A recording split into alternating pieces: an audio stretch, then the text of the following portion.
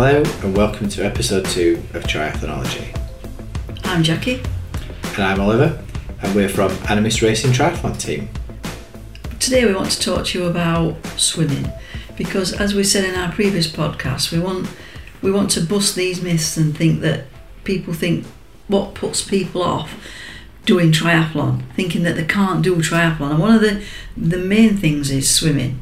Yeah, because historically, particularly in England, we haven't been taught to swim front crawl. That was something you had to do if you joined a swimming club. If you got lessons at school, they just taught you how to breaststroke or fetch a brick from the bottom of the pool in your pyjamas and life-saving, but it wasn't really for fitness or anything like that. And in fact, even now, most swimming pools are not designed for people who want to be fit for swimming. Yeah, it's mainly for messing about in pools rather than for, well, if you look at, for example, in Australia or America, and you said, well, we're going to the swimming pool, everybody in there will be doing crawl or breaststroke or doing some sort of fitness-based swimming. Well, it's like that when we go to Portugal, Oliver, for our triathlon camp. When we go to the pool in Vilamora, it is just for swimming in. It's got 10 lanes and it's lane swimming. You don't see anybody on an inflatable jumping in and out and with a beach ball. No, which definitely happens more in England, or the fact that lane sessions only happen for a few hours a day rather than all day, which probably is indicative of how we treat swimming and why people think that swimming's difficult and how it becomes such a barrier for people to do triathlon. No, You've got this mental block, really, don't you think? The good news with that is that to do a triathlon, all you need to be able to do is swim any recognised stroke other than backstroke. Because so you can do head up, mum, breaststroke to complete, well, to do it. To do a triathlon if you want to. You don't have to swim front crawl, you don't have to do Adam Peaty like breaststroke. It's just whatever you're comfortable with and get into the other side of the pool and back again, however many times it is. There are no marks for style, or you're not going to be marked on your on your style or your performance. It's whether you can get from A to B. Yeah, so that's what we say to people. You don't need to be able to swim front crawl to do a triathlon. It's the most efficient way of doing it, particularly the longer in distance that you go, particularly if you go into open water where you might need a wetsuit. They're not really designed for doing breaststroking, but for a beginner who wants to just get into triathlon or wants to give one a go, having never given one a go before, you 100% can do breaststroke, and you 100% do not need to put your head under the water to do breaststroke. No, you don't. You definitely don't. So there's no scary bits and also there's nothing to stop you stopping at the end of each length, because once you get to the wall and you think, could do with a breath, then have a breath. There's no, like I've said to you before, there's no style marks. It's not like Strictly Come Dancing where you're going to get marked for out of 10. It's not like that at all. No, it's not. And when you are doing a triathlon event, all that really matters is that you compete against yourself and your own time. You're not racing against everybody else there. You're only racing against yourself. So if you do your first one and you don't put your head under the water to do breaststroke, and then the second one you do half of it with your head under the water for breaststroke, well, you've already improved. Yep. And it's something that you can do and you can work on in your own time, in your own sessions. You don't have to be the world's best swimmer to do a triathlon. I am absolute proof of that, because when I first started doing triathlon, for want of a better word, or when Oliver said to me, I think we should do triathlon, Mum, and I thought, well, what does that involve? And he said, swimming, biking and running. And I thought, well, I can't do the swimming and I haven't got a bike, but I can do running. So I would took, 1 out of 3 weren't bad. So I had to learn to swim, and I was scared. I used to do head ups, mums, bum, breaststroke, but it's a progression. Nobody expects you to do it perfect the first time. You just have to lead yourself into it. I mean, the first triathlon that I did, Oliver stood at the other end and counted the lengths for me, and I did have refs because I was tired, and I did breaststroke, but it didn't stop me enjoying it, and I had an amazing time and loved it, and I just wanted to progress from there. So, with that said, you can just go in the pool and do breaststroke. Yes, you might find other people attempting front crawl setting off at the same time as you, or the people doing front crawl proficiently at the same time as you. But you don't have to. You just have to do whatever is a recognised stroke that you're comfortable in doing, and you take your time in doing it until you are confident and comfortable with anything else. And we do, Oliver and I are obviously coaches, and we have had great success in getting people who couldn't even put their head in the water to be able to swim front crawl. But it is a process. It shouldn't be the barrier for you not doing a triathlon. It should be the start. It should be the start of your journey.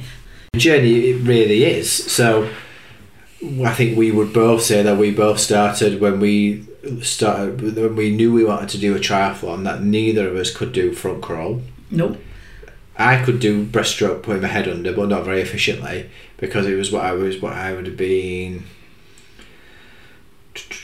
25. Yeah, 25, yeah. 24, 25 when I started doing it, and I last had a swimming lesson when I was 9. So I'd done nothing in the intervening other than going on holiday and messing about in the swimming pool. I had done nothing swimming wise for the best part of 15 years. But then, with the help of a friend who we met, who started us going swimming front crawl, and then from the triathlon club that we joined locally, we got going and were able to swim front crawl. Well, I was able to swim front crawl competently enough that when I did, and confidently enough that when I did my first triathlon, I was able to do it. I wouldn't say it was any particularly good, but I could get from A to B, or the 400 metres in doing the freestyle stroke, and then get out and go and be able to go swimming during the week and do front crawl solely rather than doing breaststroke or any other stroke. Yeah, I mean, it took me a lot longer than that because I was older, a lot older, obviously, and I was scared. I'll admit it, I was scared. I didn't like putting my head under the water, and I had to conquer that fear. And I went from teacher to teacher. In fact, last one that I had said I'd be better off swimming breaststroke, and I thought, well, that just like red ragged at bull, because you think, no way is anybody going to tell me that I want to be able to swim front crawl. And then I found something that worked for me, and it's finding what works for you. And I just persevered. I seemed to, lots of times, didn't get anywhere. And really, I would say it's only in the last 6 to 12 months that I've really improved at swimming, because I have a different coach. I have someone who knows what they're doing and has encouraged me. And in fact, how long is it ago, Oliver? Beginning of June. I'd been set a challenge to do 3,100 metres, and I never thought I'd do that, and I trained to do that in 9 weeks, and I did it. But it's also fair to say that your swimming's improved immeasurably because you are now swimming more often and swimming further as a result of swimming more often and enjoying it more. Yeah, because there are lots of things you can do to make your swimming more enjoyable, because if you enjoy it more, then you'll go. Because when I first started, I didn't enjoy it, I hated it. Whereas now I swim with a pull buoy, which that's another subject that we will go on to. I also have bone conducting headphones, so I listen to my music. Although I have to say, I have not changed my music for 5 years, so I don't know what song's coming up next. But I know how far I've gone in my session because I know how many songs I've got left in it, and I really enjoy it. And I've met people at the pool who go every day, or the days that I go on at the same time, and we swim together. And even through COVID, I've still gone to the pool at the times we could, and it's been really lovely since COVID finished, because all the people that I went swimming with still go swimming, and some of them were very old, and I was a bit worried about them at the time, but they survived, and so have I. So that's where we are. Yeah, and it's like a bit flippantly to say that, well, the more that you enjoy swimming, the more often you'll go. But it's like anything else. If you hate doing something, then you're just going to stop. No matter how much you want to get better at it, you are not going to do something unless you enjoy it. So that's got to be the first building block in how to improve your swimming, is finding the way that you can go that will make you enjoy it. Now for me, we've just moved house, so I'm having to move swimming pool, and being able to go in the middle of the working day when the pool's a bit quieter means that I enjoy it more, because otherwise I'd get frustrated with slower swimmers in the lane or people doing breaststroke in the fast lane, which is a whole different topic. But that would get to the point where it would impede my enjoyment of the swimming session and I would go less. So even something like finding a time where it works better for you, rather than thinking, I've got to go first thing in the morning or I've got to go last time in the night. If you can work it so that you can go at a time that works better for you, where you will enjoy it more, even that's something to consider. Definitely. Because it's like Oliver said, if you don't enjoy it, you'll find every excuse under the sun not to go. And then when you do your race, you think, I wish I were better at swimming. Well, the only way to get better at swimming is to swim. And it's often the case with people who take triathlon up at later in life that swimming ends up being the weakest distance, because it is the thing that they like least, so they do it least. No matter whether they're doing an Ironman or a half Ironman or a sprint triathlon, the one constant in all of those events is that you have to swim. Yeah. And how fit you are at swimming will have a knock-on effect in the bike and the run. And if you are not fit for swimming, then particularly as you go up the longer distances, then even if you are an excellent cyclist or an excellent runner, your cycle and run discipline will be adversely affected by your lack of swim fitness, because your body will be tired, but it'll produce a lot of lactic acid which it has to get rid of. The only way to cure that is to go swimming more often and do the appropriate amount of swimming for the distance that you want to cover. And it is a lot more than what you think. So like we've just said, finding something that makes you enjoy swimming so that you go, because I am living proof that I used to really hate swimming and used to think, I can't be bothered, every excuse under the sun not to go. But when I was set the challenge and I thought, I'm going to do this, and I now really enjoy swimming, and the more you swim, you are better and everything else is better. You, like Oliver's just said, your cycle's better and your run's better.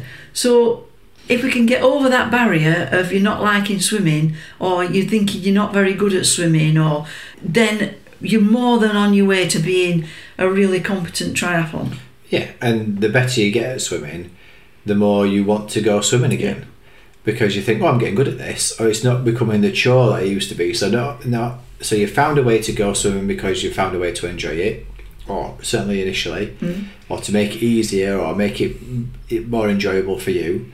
Then as you get better as you go more often, you'll get better at swimming, which means that you enjoy it more because it's ended up being a pleasurable experience rather than being a torturous one that you're just having to do to get through this next event that you've entered.